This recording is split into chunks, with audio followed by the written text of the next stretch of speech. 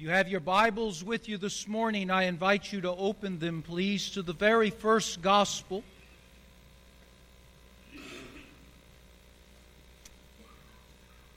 Matthew chapter 27, to be specific. I'd like us to read a few verses, beginning with verse 57. The Easter story of Joseph of Arimathea.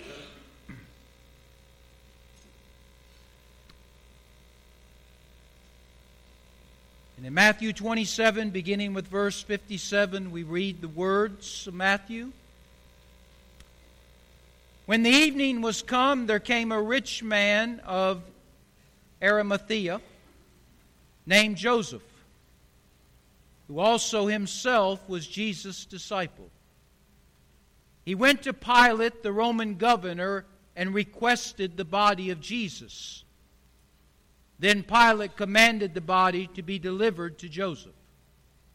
When Joseph had taken the body, he wrapped it in a clean linen cloth.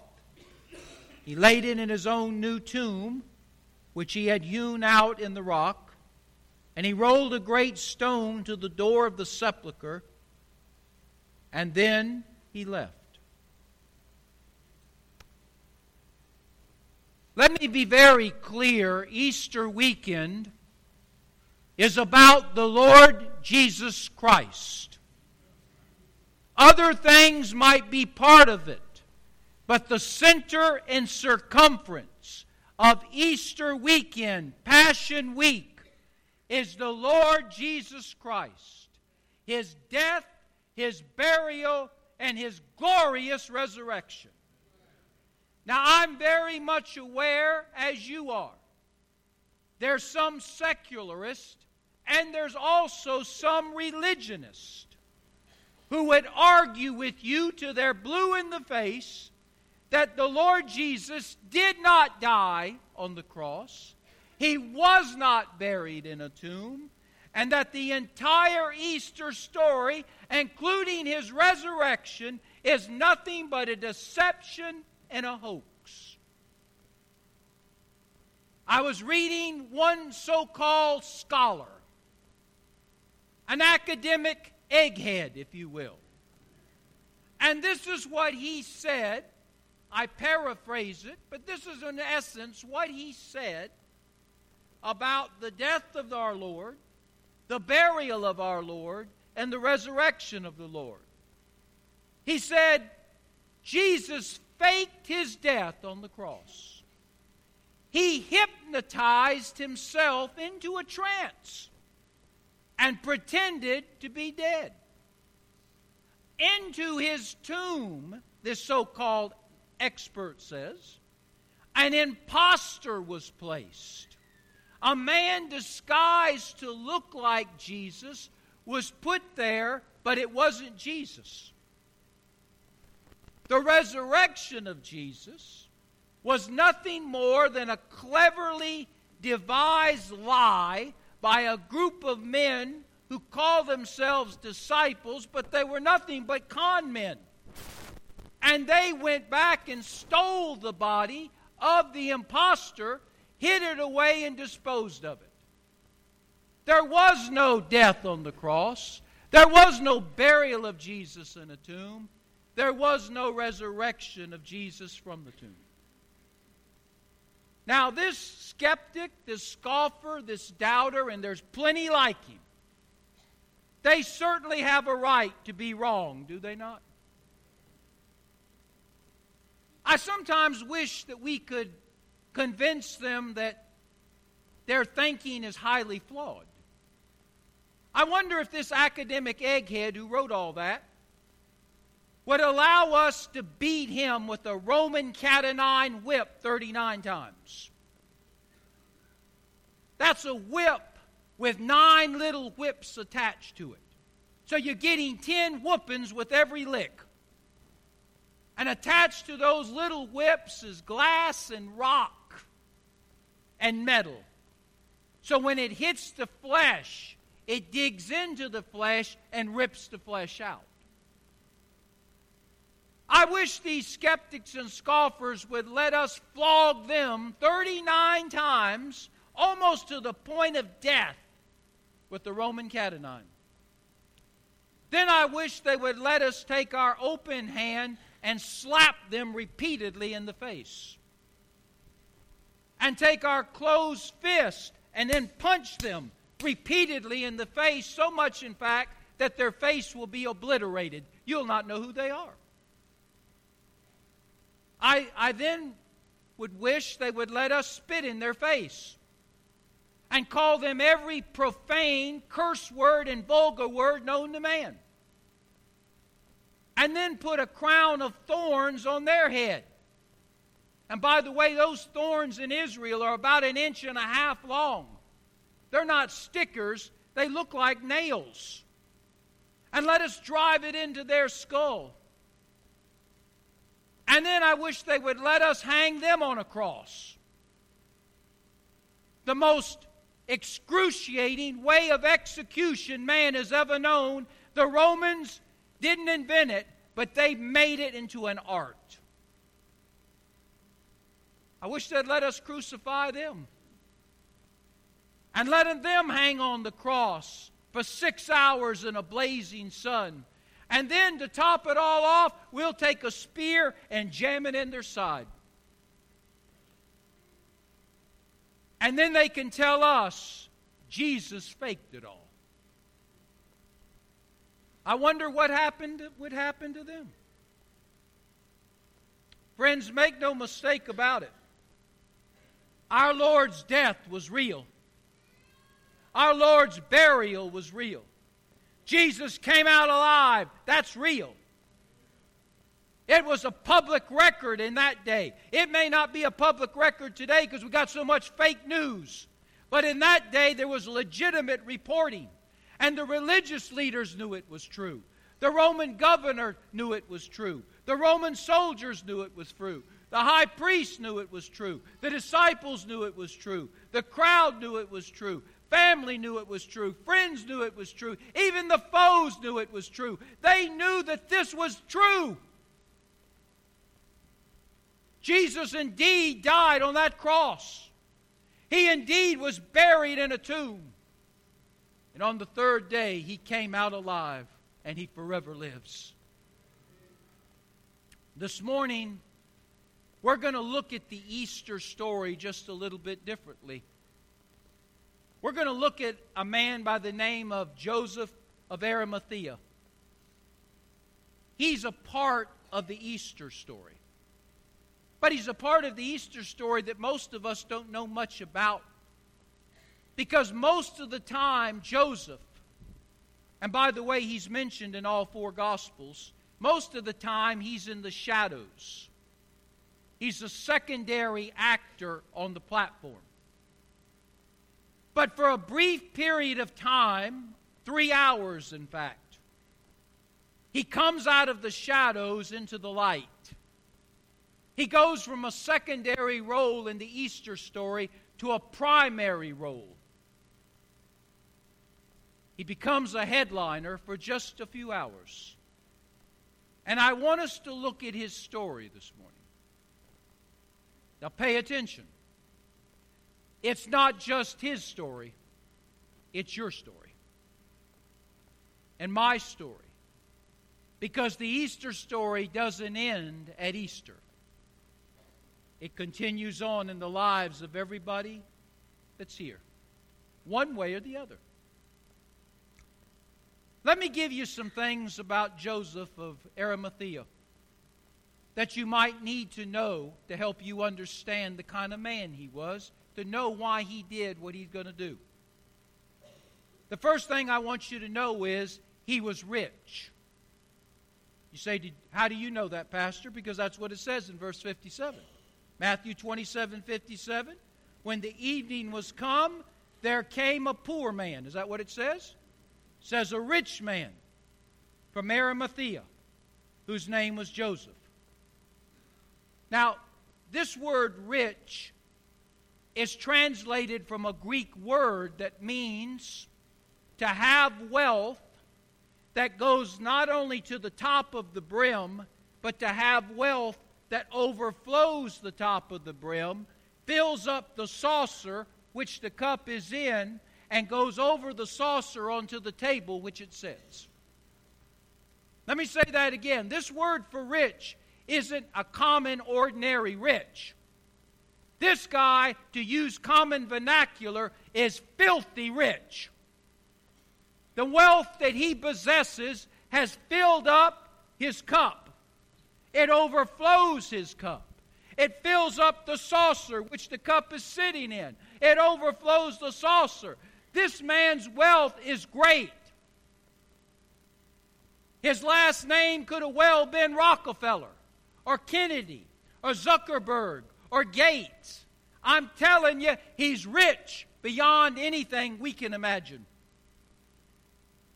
Now, for those of you who think it's a sin to be rich and it's holy to be poor, you're wrong. Money is neutral. It's how we handle the money that God entrusts to us that makes it good or bad, righteous or wicked. Many people have said it and said it well. Money is a wonderful servant, but it's a terrible master.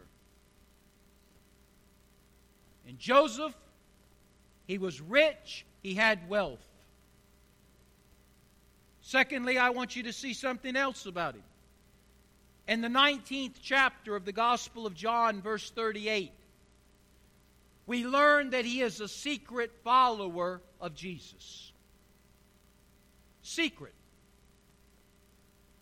That word secret means he was quiet about his faith. He hid his faith. He had a faith that was non-conspicuous. He was a secret agent for Jesus, you might say, if there's such a thing. Why was he quiet? Why was he silent? Why was he secret about his faith? Because he was afraid. He was afraid that if he said too much about Jesus, if he tried to do too much for Jesus in his position and the time in which he lived, that the religious leaders would turn on him like they were turning on Jesus. They would arrest him. They would beat him. They might even crucify him too. That Pontius Pilate might arrest him and put him in prison, like he wanted to do with Jesus. He was a secret follower because he was afraid. Can I ask you a question? Are you a secret follower? Because you're afraid? You won't bow your head at work or school and thank the Lord for your food because you're afraid somebody sitting next to you will see you. And they will laugh at you and criticize you and mock you.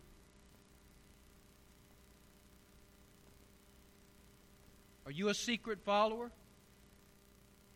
Are you a fan who hides their team? Are you a soldier who puts down the flag? Are you a police officer that hides his badge? You say, Pastor, that'd be silly. Fans don't hide their team. Soldiers they serve the country of the flag that's over them. Officers show their badge. Should not Christians show Jesus? So Joseph was a rich man, and we're going to see God's going to use his riches in a little while. He was a secret follower of Jesus. He loved the Lord, but he didn't want nobody to know about it. Thirdly, in Mark chapter 15, verse 43, we find that he's a high-ranking official of the Sanhedrin.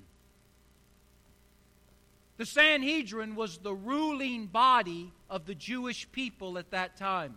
It was composed of 70 men that made up two religious sects called the Pharisees and the Sadducees. The Pharisees were the legalists. The Sadducees were the liberals. They did not like each other. They did not get along with each other except to crucify Jesus. And Joseph was part of that group. He was a power broker. He was a man of gravitas. He was a big shot, respected for his authority as a member of the ruling elite of the Sanhedrin.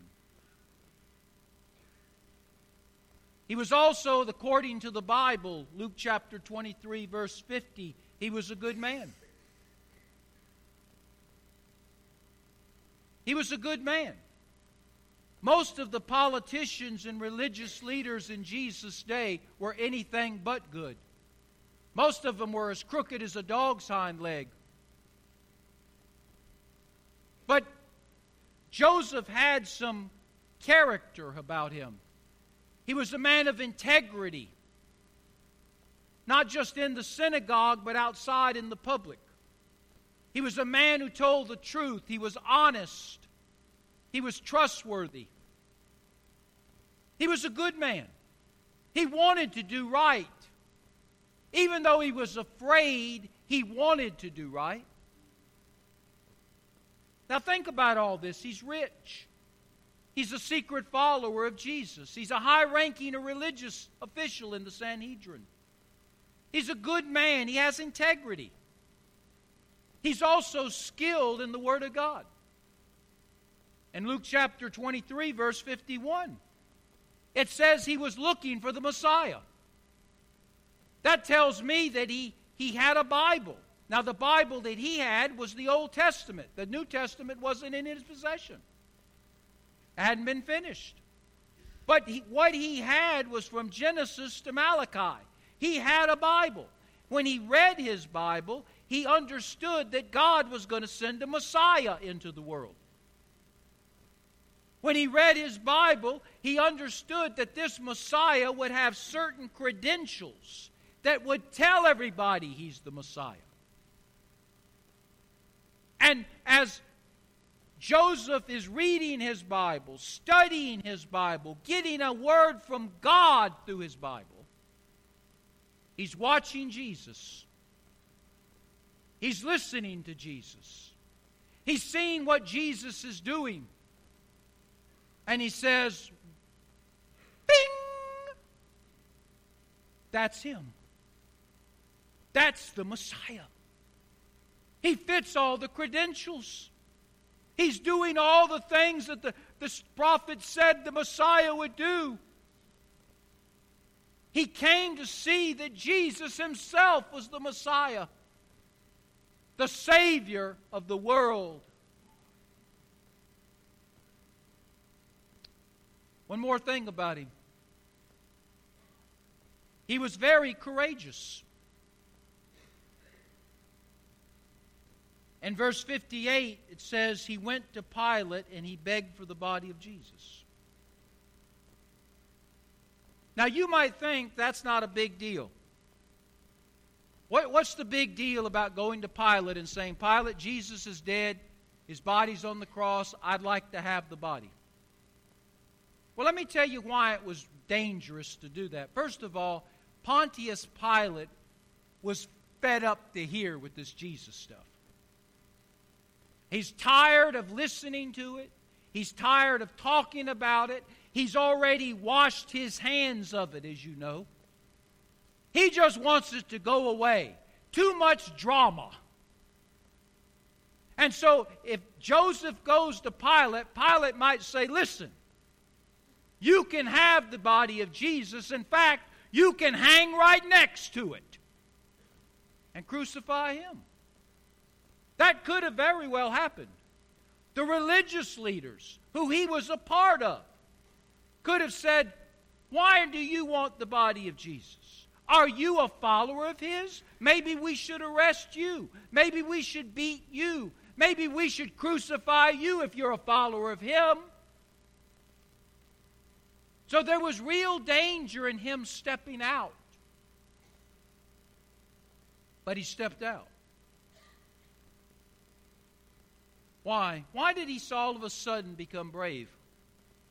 Where up to this time, he's been hidden and secretive in the shadows.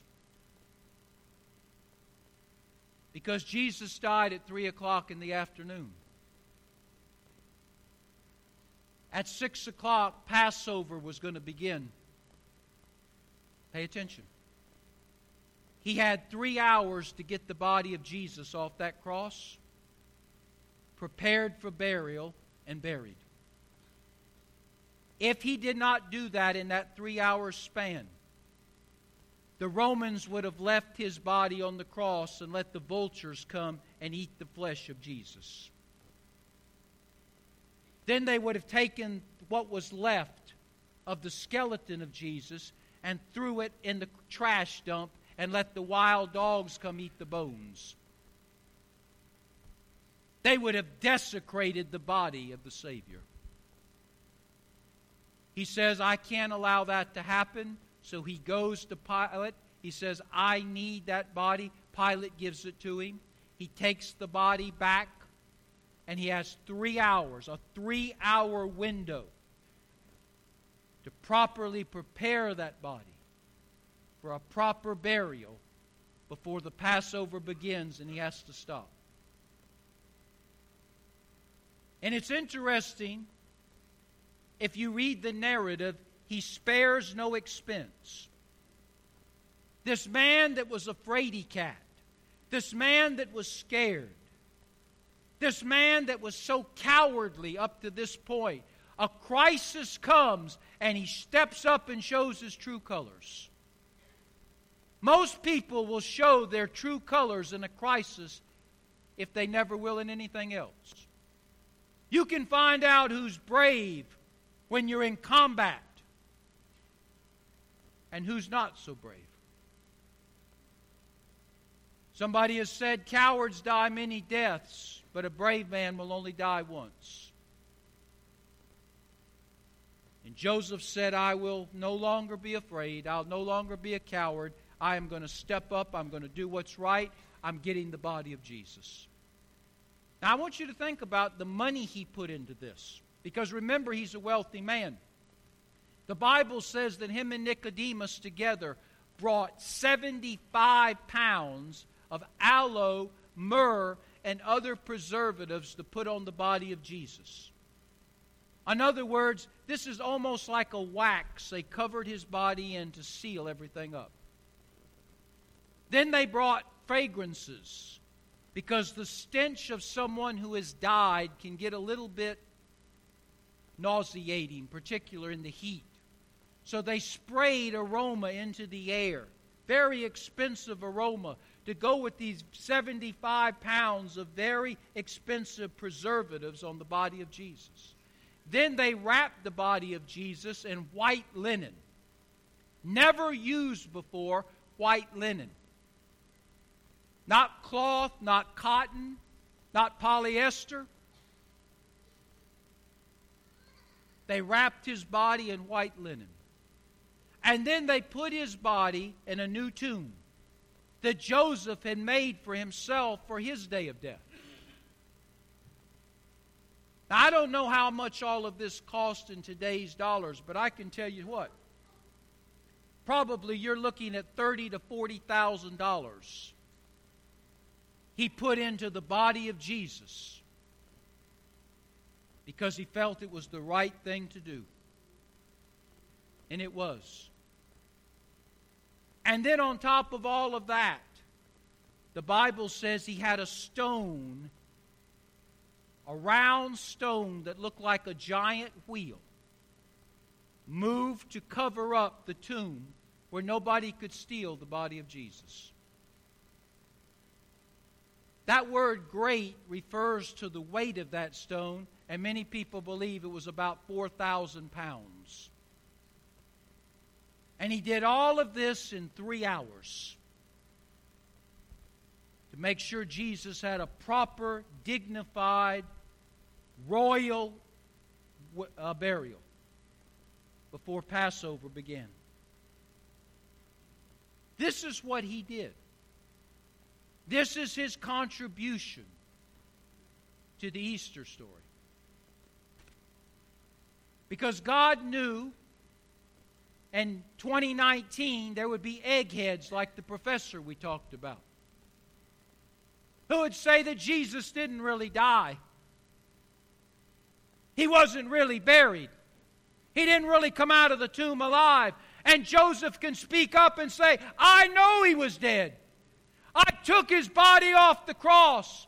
I prepared it for burial. I put him in my tomb.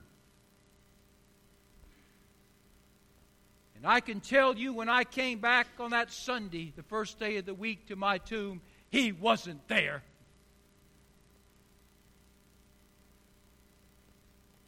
But let's close. You say, Pastor, that's a wonderful Easter story. Can we go? No, not yet. I know you got a ham waiting on you. Or something like that. Well, what does that mean to us? Whenever you read the Bible and look at a story, if all you get out of it is the historical narrative, you haven't got anything.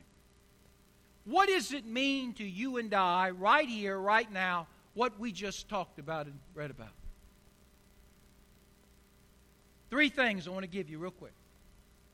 First of all, when we look at the life of Joseph, it tells us there is a time in our life when we need to set aside our fears, our intimidations, our shame, our embarrassment, our worries about what somebody else will think or feel or say or do.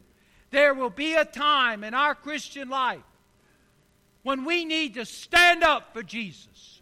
We need to speak out for Jesus. We need to step forth and serve Jesus. We need to come out of the closet and be seen and heard for Him.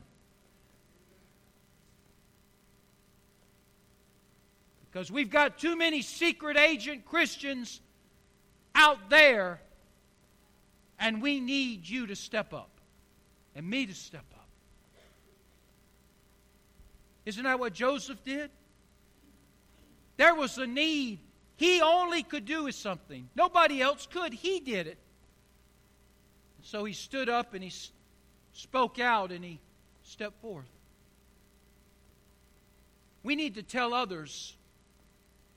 We need to stop our silence and speak. We need to stop our stillness and serve. We need to come out of the shadows of intimidation and fear into the light of bravery and courage. Do we not? The hour was late for him to do it, and the hour's late for us. What's got to happen in your home for you to stand up for Jesus? What more's got to happen to get your attention where you will stand up and speak out for Jesus? What more's got to happen in our society for God's people to stand up and speak out for Jesus? What more's got to happen to this country before we'll stand up and speak out for Jesus? The time in the hourglass of sand is moving so quickly. And if we don't do something soon, there'll be no need to stand up or speak out. Because all will be lost. But the second thing we learn from him is not only is there a time to stand up and speak out for Jesus, and now's the time as it was with him, there's also a time to use our wealth and our resources for God's work. I told you Joseph was a wealthy man. Probably had more money in his bank account than we'll have in our lifetime, combined bank accounts. He finally decided to use it for the kingdom. What do we do with our wealth? What do we do with the resources that God's given us, whether it just be a little bit or whether it be a lot? Do we waste it on excess, selfish excess? I asked a man one time, how big of a house do you need? How many houses do you need? How many cars do you need? How many boats do you need? How much jewelry do you need? How much clothing do you need? How much this do you need? How much that do you need before it becomes overkill? And yet some of us, we take what God gives us and we just waste it on excess. Or we hoard it in the bank. We're gonna save it for later, for a rainy day. And some of us are 85 and 90 years old and it's still sitting there. The Lord wants us to circulate money, not sit on it. Some of us give it away to things that, quite frankly, it gets wasted on wickedness. We enable our children to be wicked and we pay their way to do it. Are you listening to me? We wonder why our children don't listen to us. It's because we finance their wickedness. Because we feel guilty that we didn't do this when they were young, or we didn't do that when they're young. And so, eat up with guilt, we feel like we got to do it. So we give them money to buy their booze and their drugs and sleeping, have immoral sex, and then wonder why they don't respect us. Some of us worship our money as a god. Almighty dollar.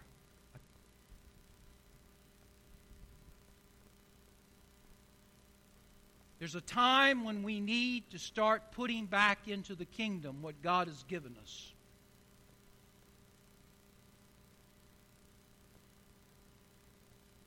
Joseph realized that. And from that day forward, he would be a giver to the kingdom, not a hoarder. You see, you can't take nothing with you. I've been in the ministry 33 years. I do about 100 funerals a year. I've seen a lot of crazy stuff. I can tell you a lot of crazy stories. But I've never seen a U-Haul behind a hearse. You can't take it with you. And if you're not careful where you go, it'll burn if you could. And then lastly, and we're through, what can we learn from Joseph? Number one, we learn there is a time when we need to stand up, we need to speak out, and we need to serve the Lord. There will be a time when you need to do that. Why not today?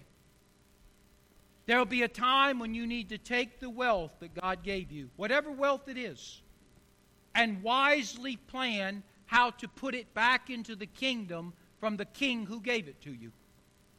That you can make a difference in the lives of people for eternity. And then lastly, it's time for us to have our own Easter story. Suppose we were alive in Jesus' day. Suppose we were there. What would be said about you and I in the Easter story? What would be said? What's our Easter story? In closing, let me ask you some questions. You answer them in your mind, but you answer them. Do you believe right now, as you're looking at me, listening to me, do you believe right now that Jesus Christ is the Son of the living God? Okay? Do you believe that? Not does your neighbor believe it. Not does the person in front or behind you believe it. Not does mom and dad believe it. Do you believe it? Second question. Do you believe that Jesus paid for your sins on the cross when He shed His blood and died for you? That through Him you can be forgiven. Do you believe that? That on the cross, Jesus Christ shed His precious blood, gave His precious life, paid for your sins and my sins, that we could be forgiven once and for all and forever, right there. Do you believe that? Do you believe that Jesus was buried for your sins? That your sins could be put with Him in the grave and not only forgiven, but forgotten forevermore? Do you believe that? Question number 4. Do you believe that Jesus physically arose from the grave, walked out of the tomb alive, and He lives to give you and I a new life too? An abundant life, eternal life, one day here, one day there.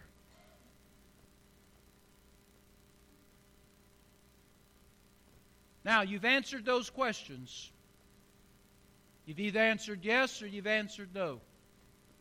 According to your answers, would you stake your life and eternity on what you just said? According to what you just said, you answered those questions. Are you willing to stake your earthly life and eternal life on your answers? If you say I am, I'm going to ask you, if you're not saved, to receive Jesus Christ this morning as your personal Savior. You said you believe all of that. Why would you not then come and give your life to Jesus? Would you make that decision to give your life to Jesus public? No longer a secret agent. I'm going to make my faith public. I'm going to testify of my faith that I received today and make public in this church out there. I'm going to let people know I have decided to follow Jesus. And I'm not turning back, and I'm not ashamed of it. And I'm going to follow in believers' baptism. At a later date, I'm going to be baptized to publicly identify myself with the one who died for me, lives for me, and coming for me. And I'm going to live for Him all the days of my life. I am going to make a public declaration of these things. No more in shadows. No more behind the scenes. No more shaking my knees and cowering. I'm going to be courageous. I'm going to be brave. I'm going to do what's right. Would you do that? Heads are bowed and eyes are closed.